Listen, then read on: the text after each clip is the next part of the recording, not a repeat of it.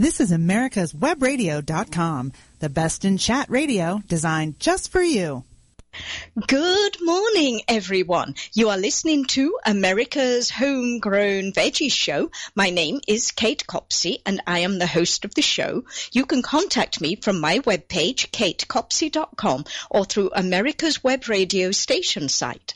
This morning, we are going to talk to Craig LaHoulier, also known as the North Carolina Tomato Man. Good morning, Craig. Good morning, Kate, and thank you so much for this opportunity. As my friends will tell you, once you get me talking tomatoes, well, it can take a while. Yes, yeah.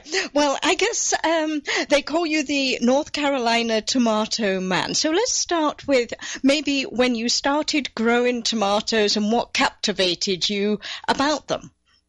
Sure. Well, really the story goes back to my grandfather and my father, primarily because of the love of gardening that they instilled in me in a very, very early age. My grandfather had just a beautiful garden behind his house, and I remember walking through, and he'd show me his sweet peas and dahlias, and he grew strawberries and tomatoes, and I didn't eat them back then, but when you're 2 or 3 or 4 years old, you're just fascinated with the appearances of things, or some of us are. And then my dad used to take me to a local park, and he'd show me the portulaca and the cleome and the dahlias, and again, all of the different flowers. And that led to an early backyard garden, but still, early age, not a tomato eater. My grandfather then convinced me to eat one of his wonderful tomatoes at maybe the age of 12, and it became a staple in my diet. But really, one of the key then factors for my own gardening experiences was when I married my wife Susan in 1980. One of the first things we did was go to our community plot at the graduate school that I was at up in New Hampshire. And we rented a plot, and we went to the nursery and got our 6 packs of vegetables, and it was just so much fun. And I'm a chemist, so chemists love to cook, they love to eat, and they love to garden. So it all kind of worked out, and I guess the obsession with tomatoes then just carried on after that, after discovering that probably it's the crop that has the most appeal to me because of the diversity of colors and flavors, the wonderful stories that are associated with many of the varieties, many of the heirloom varieties that have been handed down year to year. And I almost think of them in the same type of analogy to wine drinking, where you've got nuances, and you can taste tomatoes and find different flavor components, mild and sweet, tart, complex. Not to mention all the different colors of them, which, and I think one of the fascinating things about heirlooms particularly is not just the variety and taste, but as you say, it's the people that saved them and that bring the stories along. Some were handed down from generation to generation, and they came across the ocean and came with people. And so I guess that would be kind of, is that the side of the tomato business that you really find as fascinating as the tomatoes themselves? Absolutely, Kate. And so we can talk a bit later about my garden, but right now, because we wanted to situate our tomatoes and peppers and eggplant, the real sun-loving crops, where they get the most sun in our property, they're in our driveway. So we sell plants in the spring just as it's more of a hobby than anything else, just in trying to get local people to Raleigh to try different things. So we've introduced a lot of local gardeners to varieties they'd never heard of, never mind thought of growing. And I tell people it's like a living museum. It's a laboratory where you can grow and try things and experiment on things. But it's a museum of stories, and I can take people through, and they may see a tomato plant, but I may see Radiator Charlie living in West Virginia, developing his tomato mortgage lifter, or I may see Mr. John Green from Sevierville, Tennessee, receiving the tomato from his neighbor that he sent to me that I named Cherokee Purple back in 1990. And you can just have the most wonderful time, especially captivating young people, taking them through your garden and enticing them with these stories of tomatoes. And I think a lot of people have never thought of gardens as an incredible teaching museum to connect us with our legacy. Yes. And, and I think, with tomato probably being one of the most common things that people grow, I've noticed in the catalogues and things, there are just so many of them. Is that an indication maybe that they cross-pollinate really easily? And if you've got and you try and save a seed from one, particularly if you're growing several different varieties, that you might get another generation coming out? Well, that's a great question that we could spend maybe 5 complete shows on. And I think we have to mention the incredible relevance of the formation of the Seed Savers Exchange in 1975. So a typical gardener, maybe in the 1940s, 1950s, would open their seed catalog and be able to choose from maybe 20 or 30 types of tomatoes. And the vast majority of them would be red. Many of them would be hybrids. And so a lot of these really interesting, colored, wonderfully flavored varieties were sprinkled around the country or other countries, sitting in a seed cellar or sitting in envelopes on shelves. And they were only grown by maybe people in a particular neighborhood or a family. And all of those colors and shapes, people look at heirlooms and they think, wow, I'm now able to grow tomatoes the way people did 50 years ago or 100 years ago, when in truth, there has never been a better time to grow in incredible varieties of tomatoes than the dates maybe from about 1980 onward, when people joined the Seed Savers Exchange. Some of these obscure, wonderfully colored family varieties found themselves available for people to trade for, and then wonderful young seed companies started up to feature heirlooms. And your choices of tomatoes went from 50 to 9,000 if you're a member of the Seed Savers Exchange. Oh, wow. Yeah, and I think there are just so many different varieties out there. And I know I was at, I think it was a seed swap when we were in one of our previous locations, and then there was somebody on the side talking, and I picked up one of the tomatoes, and, they were giving them out, and it didn't actually have a name. And the only thing I've got it written down as on a little seed packet, because I saved the seeds, it was a great tasting green tomato, but I just had it down as the ugly green tomato from the seed sale. And one of these days it might have an official name, but it's gone down in my catalogues as just being the ugly green tomato. Well, you raise a good point. And to finish, a really important point that you brought up a few minutes ago. So through history, tomatoes will cross-pollinate. And so if you're growing a yellow tomato next to a red tomato and the bees visit the flowers at just the right time, because tomatoes will self-pollinate. The flowers are perfect. They have both male and female parts. And what happens is as the flower opens, you get the pollen brushing against the pistil and the tomato forms. So even if the bee visits the flower after that happens, you'll be fine. About 5 to 10% of the time, and it happens especially during the heart of the season where the bees are just incredibly busy, you can walk into your garden and you can almost hear the vibration of the bee activity. Seeds saved from mid-season tomatoes are more likely to be crossed. So what I do as a seed saver, because I like to grow a lot of varieties and I've been planted quite closely, is I will save seed from the first truss of tomato that sets. And I've found through my research through the years that I have about a 98, 99+% chance of that coming true. So it's all about really when the bees visit your flowers and knowing the travel patterns. Many of the other colors also arose through history as spontaneous mutations. So a tomato that's green will just have a genetic change, and if people are lucky enough to grow a particular seed, they'll have a different color. They'll save seed from it, and it will be stable. So all of this rainbow of colors and shapes and sizes that are available to us now are due to very observant gardeners, lucky gardeners, gardeners that are lucky enough to have grown the thing that doesn't look normal. They love it, and then they save seed from it, and each year it becomes better. And how you call that tomato that you found, the ugly green tomato, is also a way that names proliferated.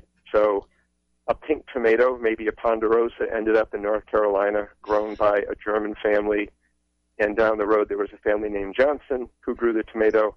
Maybe through the years, that tomato became German Johnson, where if you were to track it back in history, it was actually Ponderosa. So there's no doubt that we have many instances of synonyms. I guess how I would put it is, even though there's 9,000 plus varieties in the Seed Savers Exchange, that may represent no more than 1,000 or 2,000. It's just through the years, names get lost, new names get applied.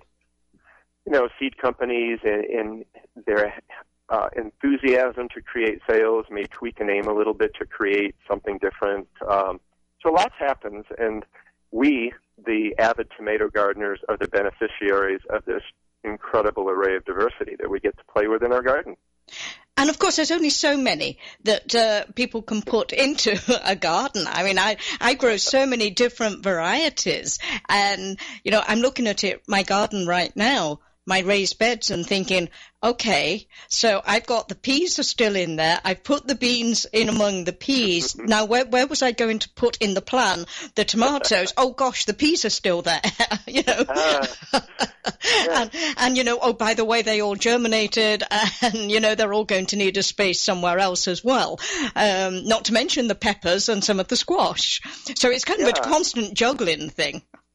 And it also calls for, what I like to do is take kind of a breath before the seed catalogs start coming in, or even maybe while the seed catalogs are coming in, because we all know how much enthusiasm and excitement, you know, going to the mailbox and opening these catalogs that make us drool because we see pictures of things that we can't wait to grow.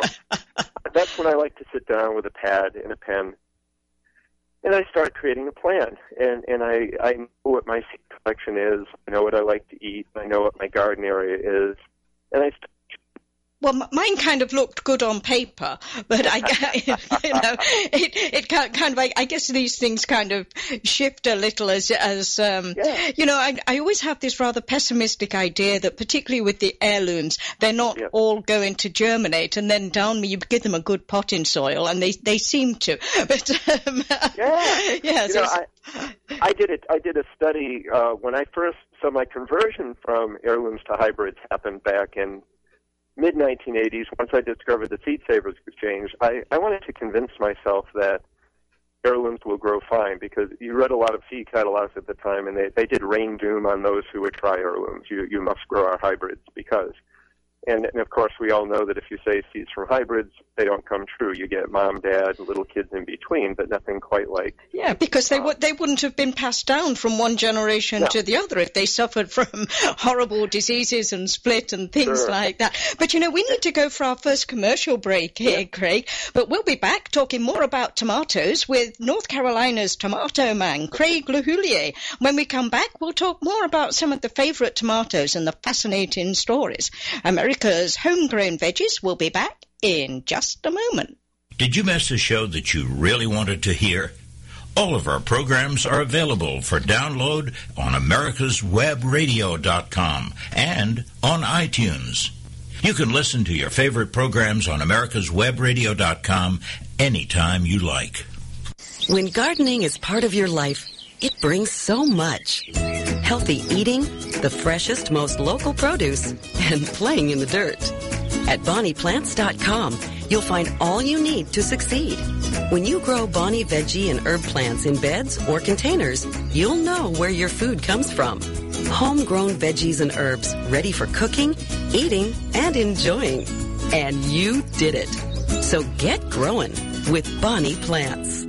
Hi, I'm Paisley McDonald, and I'd like to invite you to listen to my show, At Home with Paisley, every week, Thursday at 3 p.m. Eastern, for practical advice and stylish living for your home and office. Today's consumers find themselves faced with a greater variety of choices than ever before, both in the food they eat and the information they receive about that food. Feedstuffs Food Link was created to provide you with a balanced source of information for making decisions about your family's balanced diet.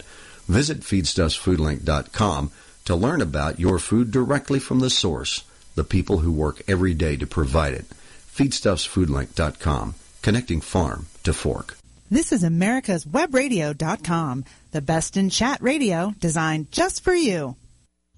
Welcome back to America's Homegrown Veggie Show. Remember, you can catch up with us on Facebook at America's Homegrown Veggies. And if you miss any shows, you can find them on americaswebradio.com webpage, and you can find them on iTunes and Stitchers.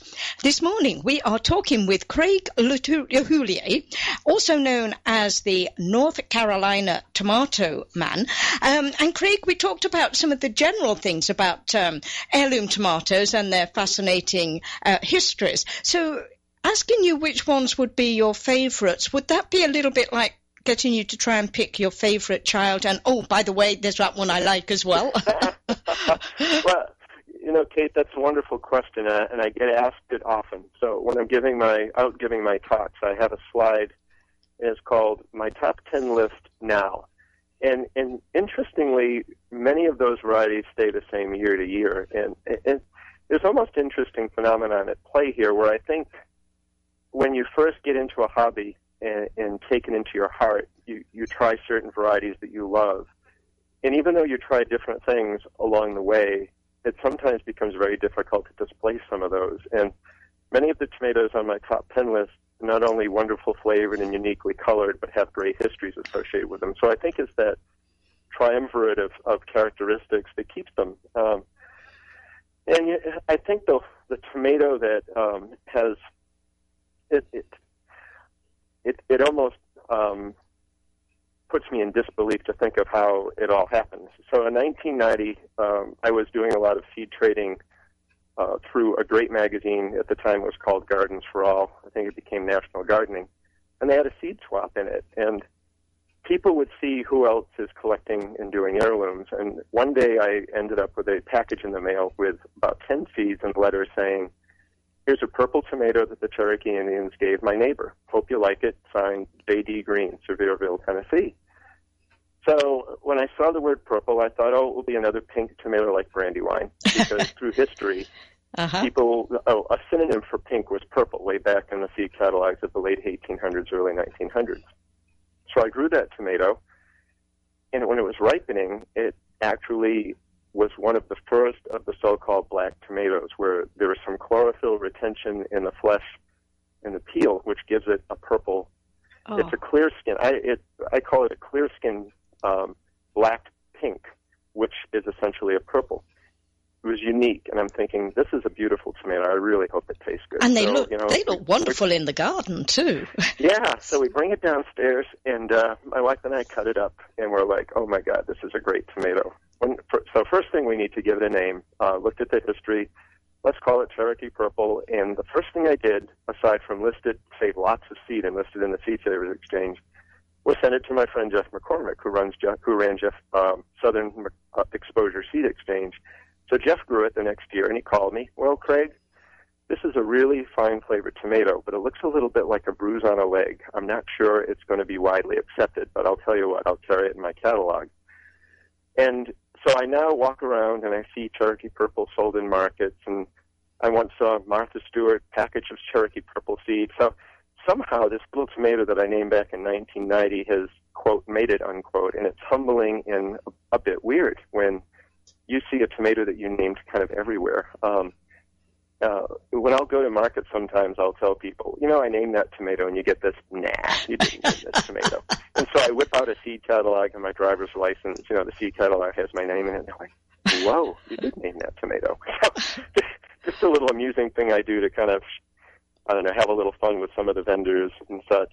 So that's one that, and interestingly, two related to that I love. In 1995, I was growing a Cherokee Purple in my garden from Save Seed, and one plant started turning chocolate-colored. The skin had flipped from clear to yellow. So I named it Cherokee Chocolate, and thinking it may have been just a hybrid, I saved seeds from it, grew it out, sent it to friends. They're all chocolate. So I was lucky enough to have obtained a skin color mutation in that seed that I grew, and Cherokee Chocolate was born. I wouldn't call it an heirloom yet, and I use the designation heirloom for tomatoes that come true from seed that predate the 1940s. And the reason I use that date is because that's when Berkeley put out Big Boy and really revolutionized the tomato industry, and most companies then went to creating hybrids and selling them.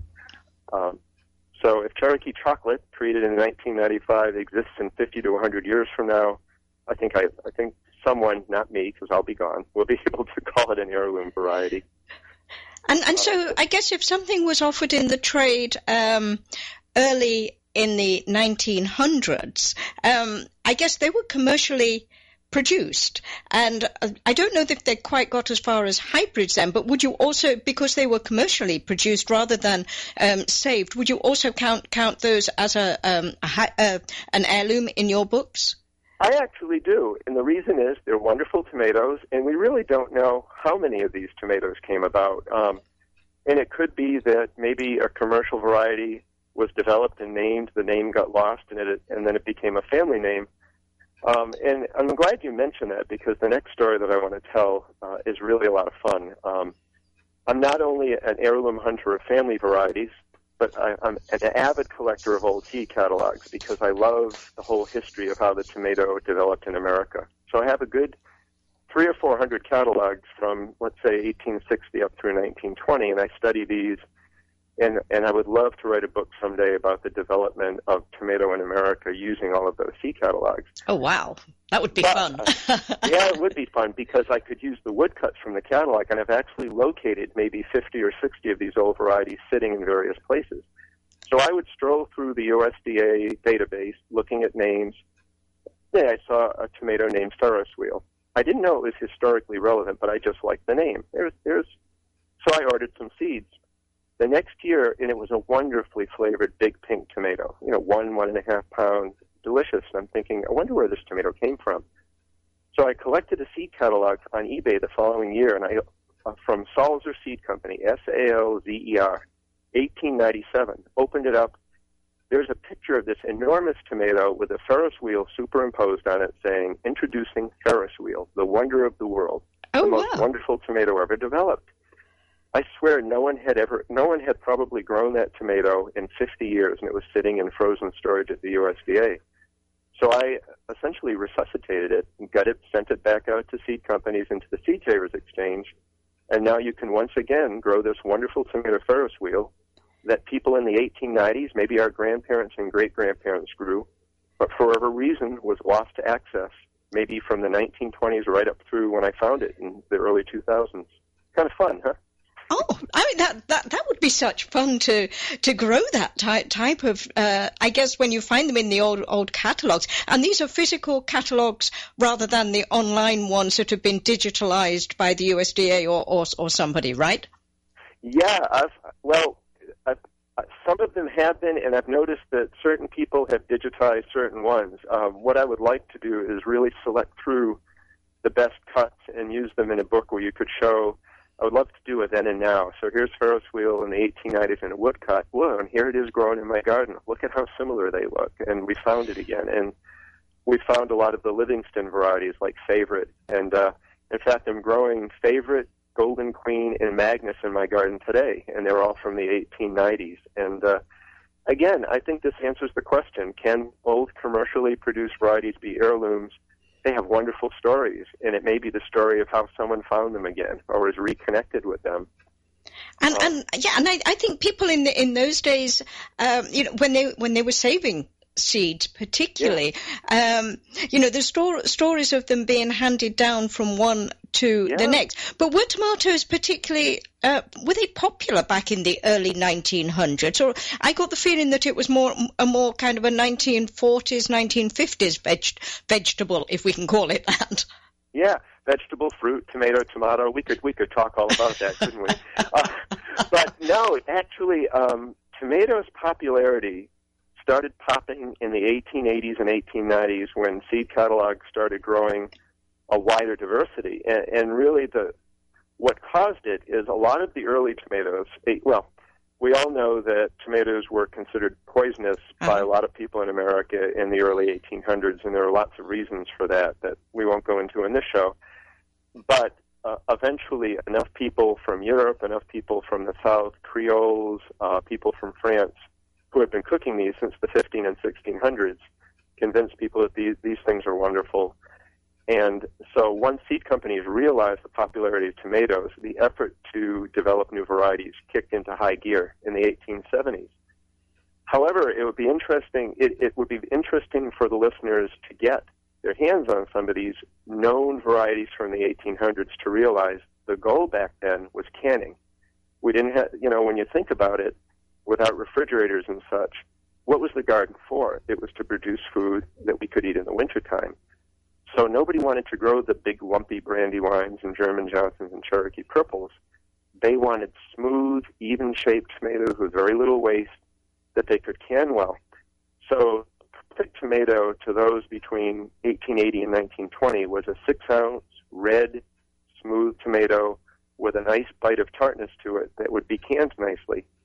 But I think the hunger for Americans to eat tomatoes started in maybe 1870, 1890, and continues really unabated right through today. It is, in my opinion, every gardener's favorite crop. Don't you agree? Everybody loves to grow and eat tomatoes, it seems. Yeah, and with so many different varieties, I guess, out there, the supermarket ones, which I think probably in the 50s and 60s with the supermarkets taking over, I think fortunately, I think we've swung back, probably starting, would it be the 90s we swung back to thinking there's got to be more than that little orange uniform or red uniform tomato out there? I would say right around the mid-'80s, you're right. And it was when seed savers started getting their plants into farmers markets and gardeners would start to grow them. And stores like Whole Foods and local farmers markets would show up with the piles of the rainbows of the colors of tomatoes. And what you're always fighting against is kind of the bell curve of taste, which is red tomatoes, green peppers, orange carrots. And it's the people on the fringe who are a little bit adventurous, the ones who want to try every flavor of Ben & Jerry's before they settle on one. Yeah, and I think in all the veggie lines, it seems like the heirlooms have really caught on, and they're as much for the interest and the diversity. I mean, when you've got 3 different sorts of tomatoes, a yellow, a red, and a green, I mean the nutrients in them are varied, as well as the aesthetic appeal, which is all part of having fun in the kitchen. I mean, I confess I'm a lousy cook, so most of mine get chopped up and mixed up together, and it looks pretty. There we go. I can do that. But we need to take another quick commercial break here, Craig. Sure. But I want to remind everyone you're listening to America's Homegrown Veggies, and we'll be back with more about tomatoes with Craig LeHoulier. So come on back, and we will be back in just a moment. Do your children know where their food comes from? At ConnectingFarmToFork.com, there's all kinds of ways to help your child understand how 300 million of us here in America stay nourished, clothed, and healthy.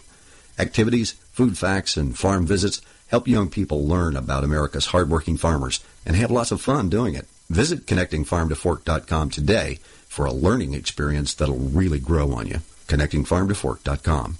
Brought to you by the people who care at Feedstuffs Food Link. Hi, I'm Paisley McDonald, and I'd like to invite you to listen to my show, At Home with Paisley, every week, Thursday at 3 p.m. Eastern, for practical advice and stylish living for your home and office. Membership. Are you an IHC member? Access to the Institute for Healthcare Consumerism's breaking news, industry trends, expert blogs, and networking with IHC's industry-wide member community. IHC membership puts you at the focal point of the dynamic health and benefit industry, allowing you to join the conversation and collaborate with industry stakeholders and your peers. Your IHC membership includes a subscription to Healthcare Consumerism Solutions Magazine, Healthcare Exchange Solutions Magazine, annual publications Healthcare Solutions Superstars, and Healthcare Solutions Outlook, a free white paper, and much more. Sign up as a free IHC member or $99 premium IHC member today at www.theihcc.com. That's www.theihcc.com. This is America's Webradio.com, the best in chat radio designed just for you.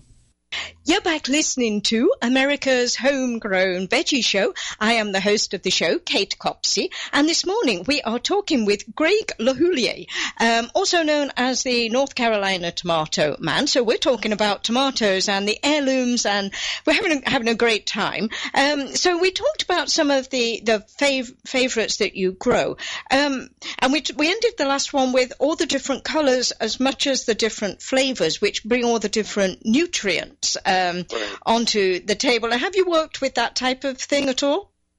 I haven't worked with nutrients to a great degree yet, but I am utterly fascinated with relationships of colors and flavors. And the reason is, as I think I said earlier on, for about 15 years we've been just as kind of a side hobby bringing seedlings to the farmer's market. And early on, people would be looking for, we've got these tomatoes with all these marvelous names.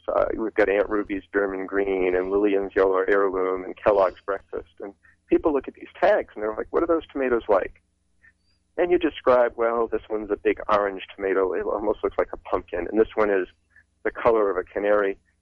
Well, but, I like a red tomato. And so they'd walk away with Andrew Rayhart's Jumbo Red. Great variety, red Brandywine. Over the years, I can be pretty convincing. And a lot of times what happens is you run out of a red variety and you get people to trust you, try this and see what you think. And so here, 15 years later, some of my most popular varieties are Lillian's Yellow Heirloom and Cherokee Chocolate and Green Giant. And people have branched out. And so I think it's kind of mission accomplished on my view, because what I've gotten people to do is trust me enough to help them make their gardens really interesting. And then all of a sudden, from 5 plants, they're coming back for 10 plants. And Kate and I were just talking about, you and I were just talking about our tomato gardens and planting our gardens and squeezing too much in. So most of my customers are suffering from what you and I suffer from, Kate, which is how do we squeeze it all in? Because there's so much that we want to grow. And so this relationship between color and flavor, we haven't done it the last few years, but we did a festival called Tomato Palooza here for 10 years where my customers would come and we'd bring all of our tomatoes and line them up by color. And so we'd have 100 people at a local park tasting 200 or 250 varieties of tomatoes of every color. And you'd go to the red table and the pink table and the purple table.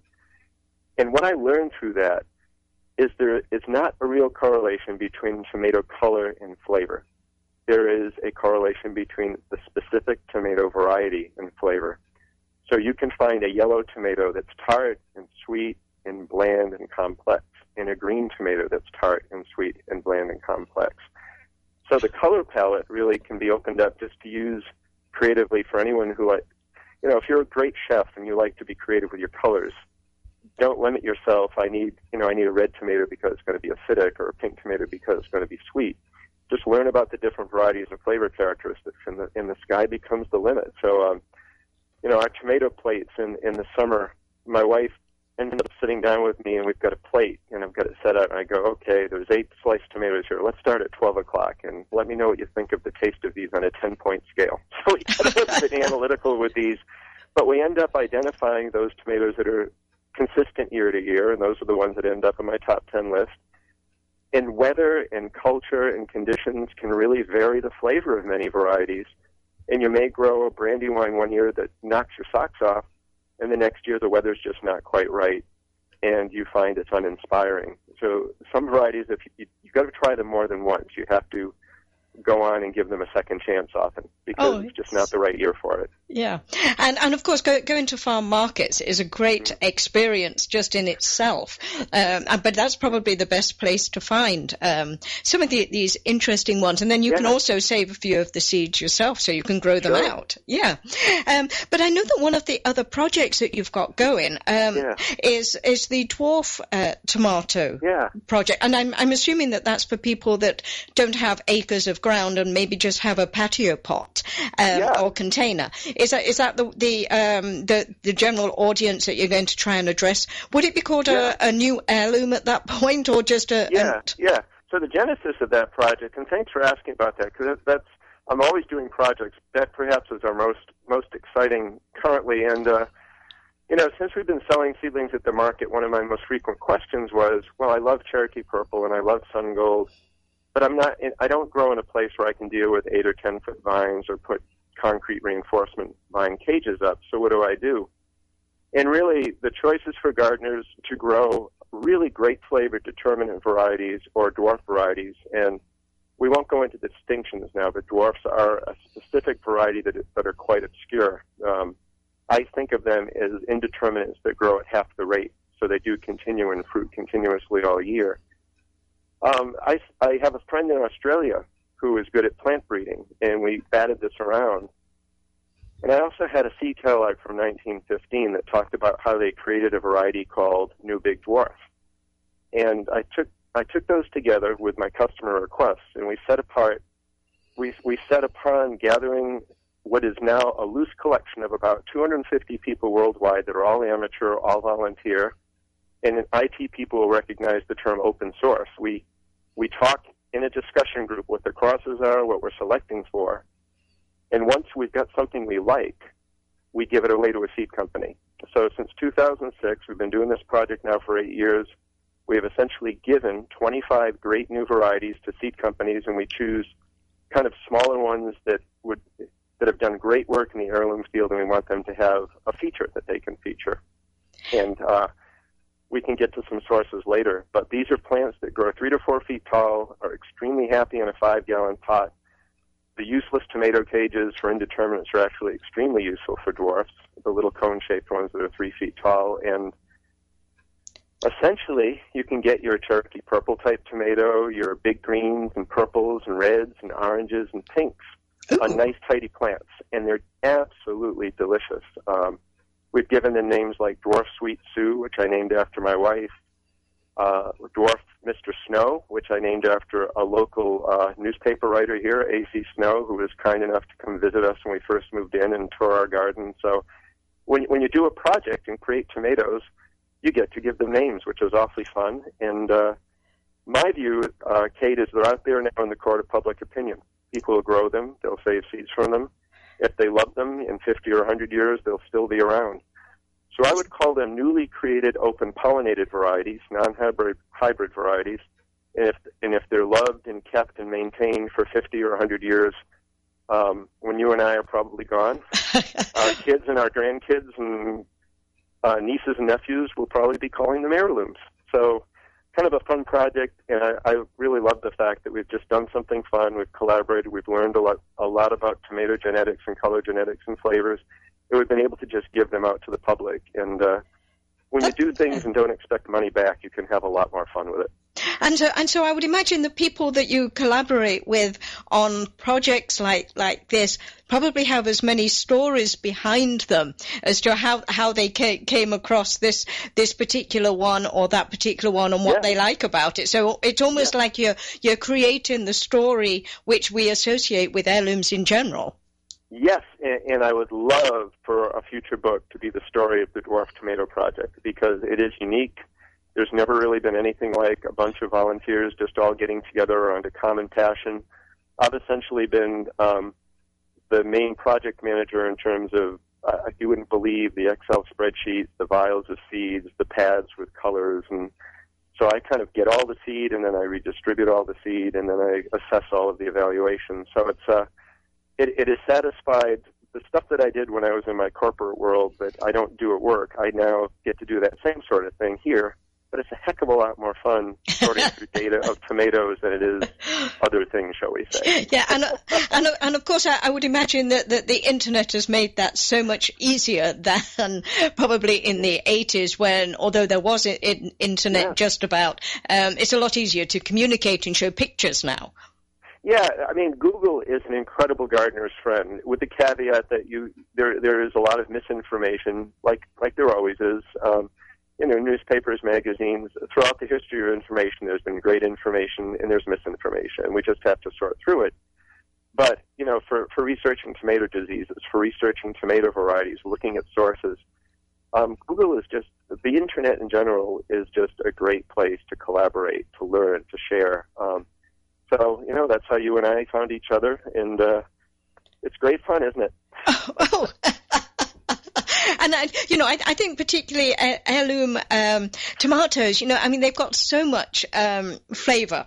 that you don't get from regular ones. And I think there's had to, as you say, there's been kind of an education process along with that. The younger people seem to be a little more open to these different colors, but I think the rest of us are kind of catching on. I was at I think it was a Whole Foods, and there was this big bin of heirloom tomatoes, and this little Middle Eastern lady just looked at me and she said, "Do these taste like real tomatoes?" And I said, "Oh yes, they taste like real tomatoes." Yeah. Well, we eat with our eyes, don't we? And I think sometimes we eat with our eyes and we're accustomed to certain colors and flavors. And once we can kind of break through that, I remember the first green smoothie I tasted. It's like, not sure I'm going to like this.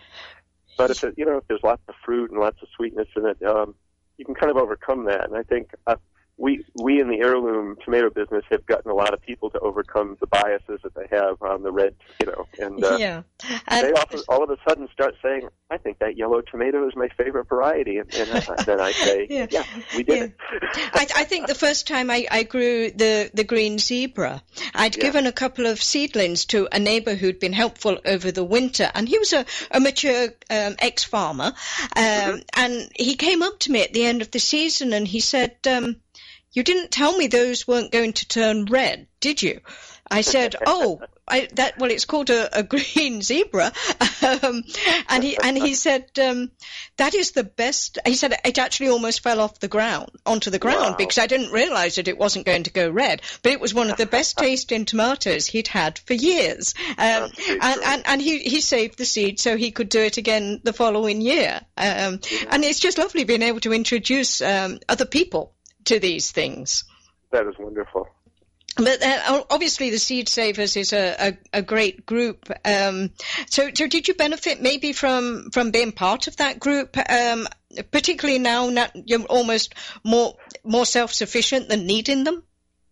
Well, with the Seed Savers Exchange, when I joined in 1986, I loved what they did, and I actually got many of my early heirlooms through trades, and got so relatively expert and knowledgeable about their tomatoes that I've actually been their advisor on tomatoes since about 1990 or so. So that's been a really great role, and we'll talk about that. Yeah. The Seed Savers and I will chat about different tomato varieties and keeping history straight. So that's been a lot of fun. Yeah, and of course Seed Savers is such a great organization. But we need to take our final commercial break here. But come back, everyone, and listen to more about the North Carolina Tomato Man and where you can find him, because he does talks as well. We will be right back. Hi, I'm Paisley McDonald, and I'd like to invite you to listen to my show, At Home with Paisley, every week, Thursday at 3 p.m. Eastern, for practical advice and stylish living for your home and office. When gardening is part of your life, it brings so much. Healthy eating, the freshest, most local produce, and playing in the dirt. At BonniePlants.com, you'll find all you need to succeed. When you grow Bonnie veggie and herb plants in beds or containers, you'll know where your food comes from. Homegrown veggies and herbs ready for cooking, eating, and enjoying. And you did it. So get growing with Bonnie Plants. Who is or what is USJF? It is a non-profit legal organization founded to protect our rights through the U.S. Constitution. Active in educating the public, USJF has also contributed directly and indirectly to legal defense efforts in many celebrated cases involving fundamental conservative principles. Cases of note include the Mount Soledad Cross case, the Arizona immigration law case, the Obama eligibility cases, the NDAA illegal detention issue, and many more. Help this nonprofit as they help you. Visit www.usjf.net today. This is Dr. Susan Blank, Medical Director for the Atlanta Healing Center. Our team is able to offer a multitude of treatment options such as quantitative EEG, also known as brain mapping, hormonal and nutritional assessments, neuropsychological testing, and cognitive therapy, along with traditional 12-step facilitation. And we can even offer you, if appropriate, a gentle medically managed detox. Please contact us at 770-696-9862. This is AmericasWebRadio.com, the best in chat radio designed just for you. I hope you're enjoying America's Homegrown Veggie Show this morning. We have been talking about tomatoes with the North Carolina tomato man, Craig LaHoulier. And Craig, let's start with your webpage. I guess you've got a webpage under a blog, and it's held under NC Tomato Man. Is that right? Or one word? Yes. If people actually just go to, you can actually put in nctomatoman.com. And it will get you there. And there's a front page where I pretty much introduce who I am, and at the bottom is some news where I'm speaking and such. And then there's a page that's for our spring seedling sales. And even though that's local to Raleigh, you can actually go in there and see some of the varieties that we have, because I have some histories associated with that. And then I'm trying so hard to be a disciplined and good blogger. So the third page of interest is my almost daily blog. Oh, wow. And you know, Kate, the blogging thing is interesting, and I've decided that even though a few people comment on it, I know quite a few people look at it, but actually I'm blogging for me because it's writing practice, but it's also a diary of what you're doing in the garden. And I can now look back to 2009 at given months of each year and figure out what I was doing in the garden that year. And it's a pretty honest blog. It's not everything's wonderful, I'm a great gardener, I make things perfect, because I'm a gardener and therefore nothing is perfect. Gardeners are extremely optimistic people, because each year we have failures, and each year we have winter, and winter makes the failures and the blues go away, and the seed catalogs come in, and we want to do it all again. So we're just incredibly positive, optimistic people. But I am dead honest about those things I try that don't work well. Oh, yes, and we all peter out in the middle of summer. Yeah. So, you know, people are happy. And the other thing I try to be really good on is email. So if, you know, at nctomatoman@gmail.com, if people have questions and they ask for advice, I think that's something I did learn in the corporate world, is that if somebody asks you something, it's really good to get back to them right away. So, oh, yes. I kind of pride myself on that. Yeah. And you do talks, I assume, in the Raleigh area. Is that right? Yeah. So I frequently have local talks around here at garden centers and at parks. The one that I really tend to get, I think the talk that I've been most excited about is I've given a keynote at the Seed Savers Exchange out in Iowa, and that was just great fun. I think the organization has meant so much to me over the years. The opportunity to go back there and speak was just one of the most meaningful moments in my life, perhaps. And just being out there is just wonderful. It's kind of the birthplace of my passion. Uh-huh. And then I frequently talk at Monticello at their Harvest Festival, which happens in September, and people can look at the front page of my blog for the date. So I'll be giving 2 talks there this year, one on tomatoes, growing tomatoes in the Southeast, and lots of pictures and talking about flavors and colors and stories. And then I'm going to do a new one where I discuss what we talked about earlier, is the development of the tomato in America, what they looked like in the catalogs, and what a lot of them that I've rediscovered look like now. And there'll be lots of scans and slides of pages of old seed catalogs and garden pictures, and we can talk about what they tasted like. And so that I look forward to those. And you keep a list of these on your web page as well? I don't think it will be a surprise to anyone listening to this that I do like to talk about this stuff. And it's I think my wife has learned to be polite, and sometimes I think she blanks out very effectively when I'm telling her about the garden, because there's probably nothing she hasn't heard before. But she's really nice about it. So I'm glad a lot of your listeners today will have just heard this for the first time. So I'm sure a lot of them can associate with that. Because spouses sometimes aren't quite as supportive, maybe, of taking over every window with watering cans and seedlings. But you sell the seedlings just locally.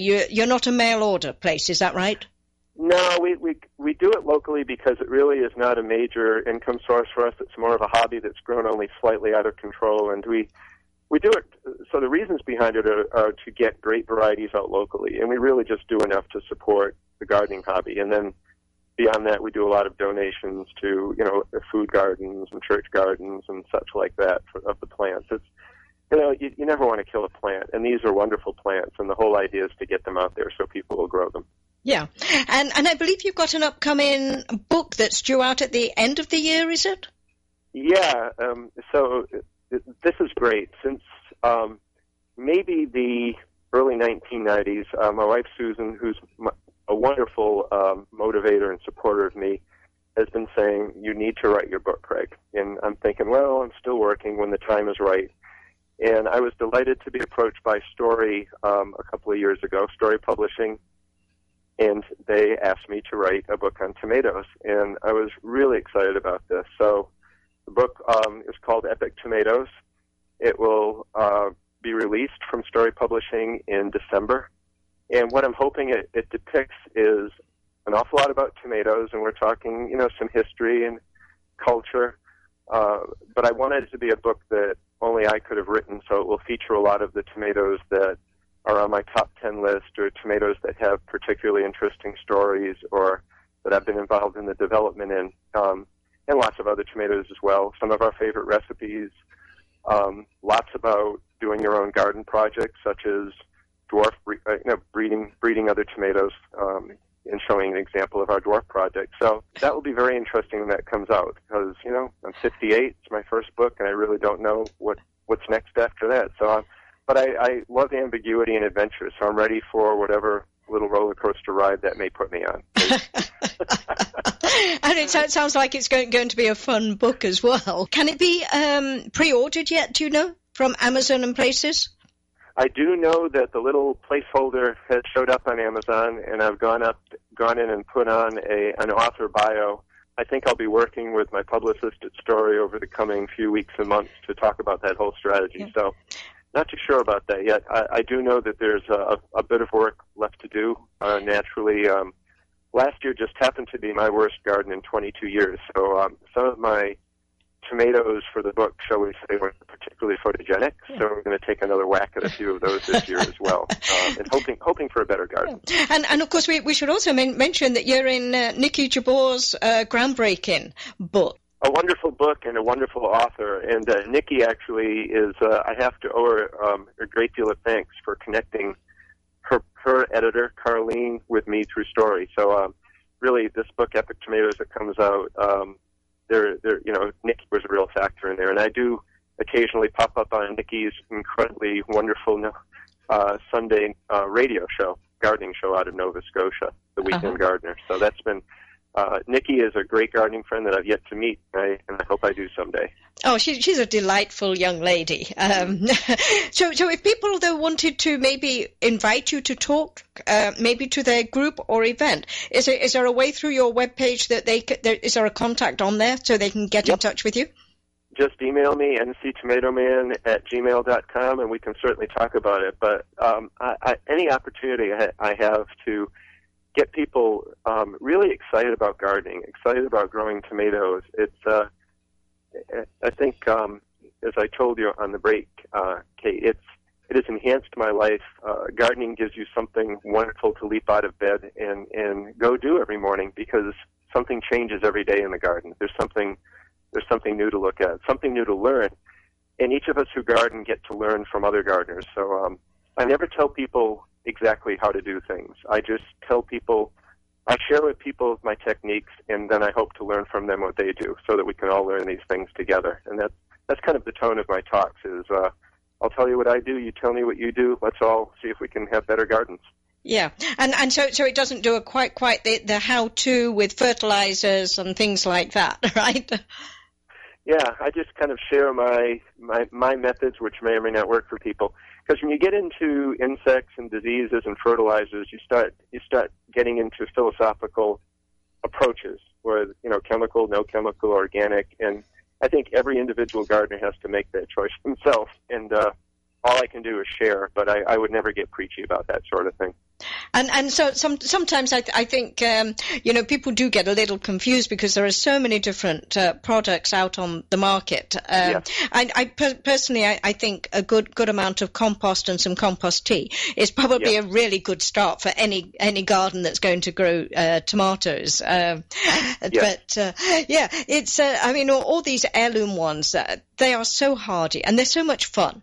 to be able to take a child or maybe even your postman round to look what's coming here.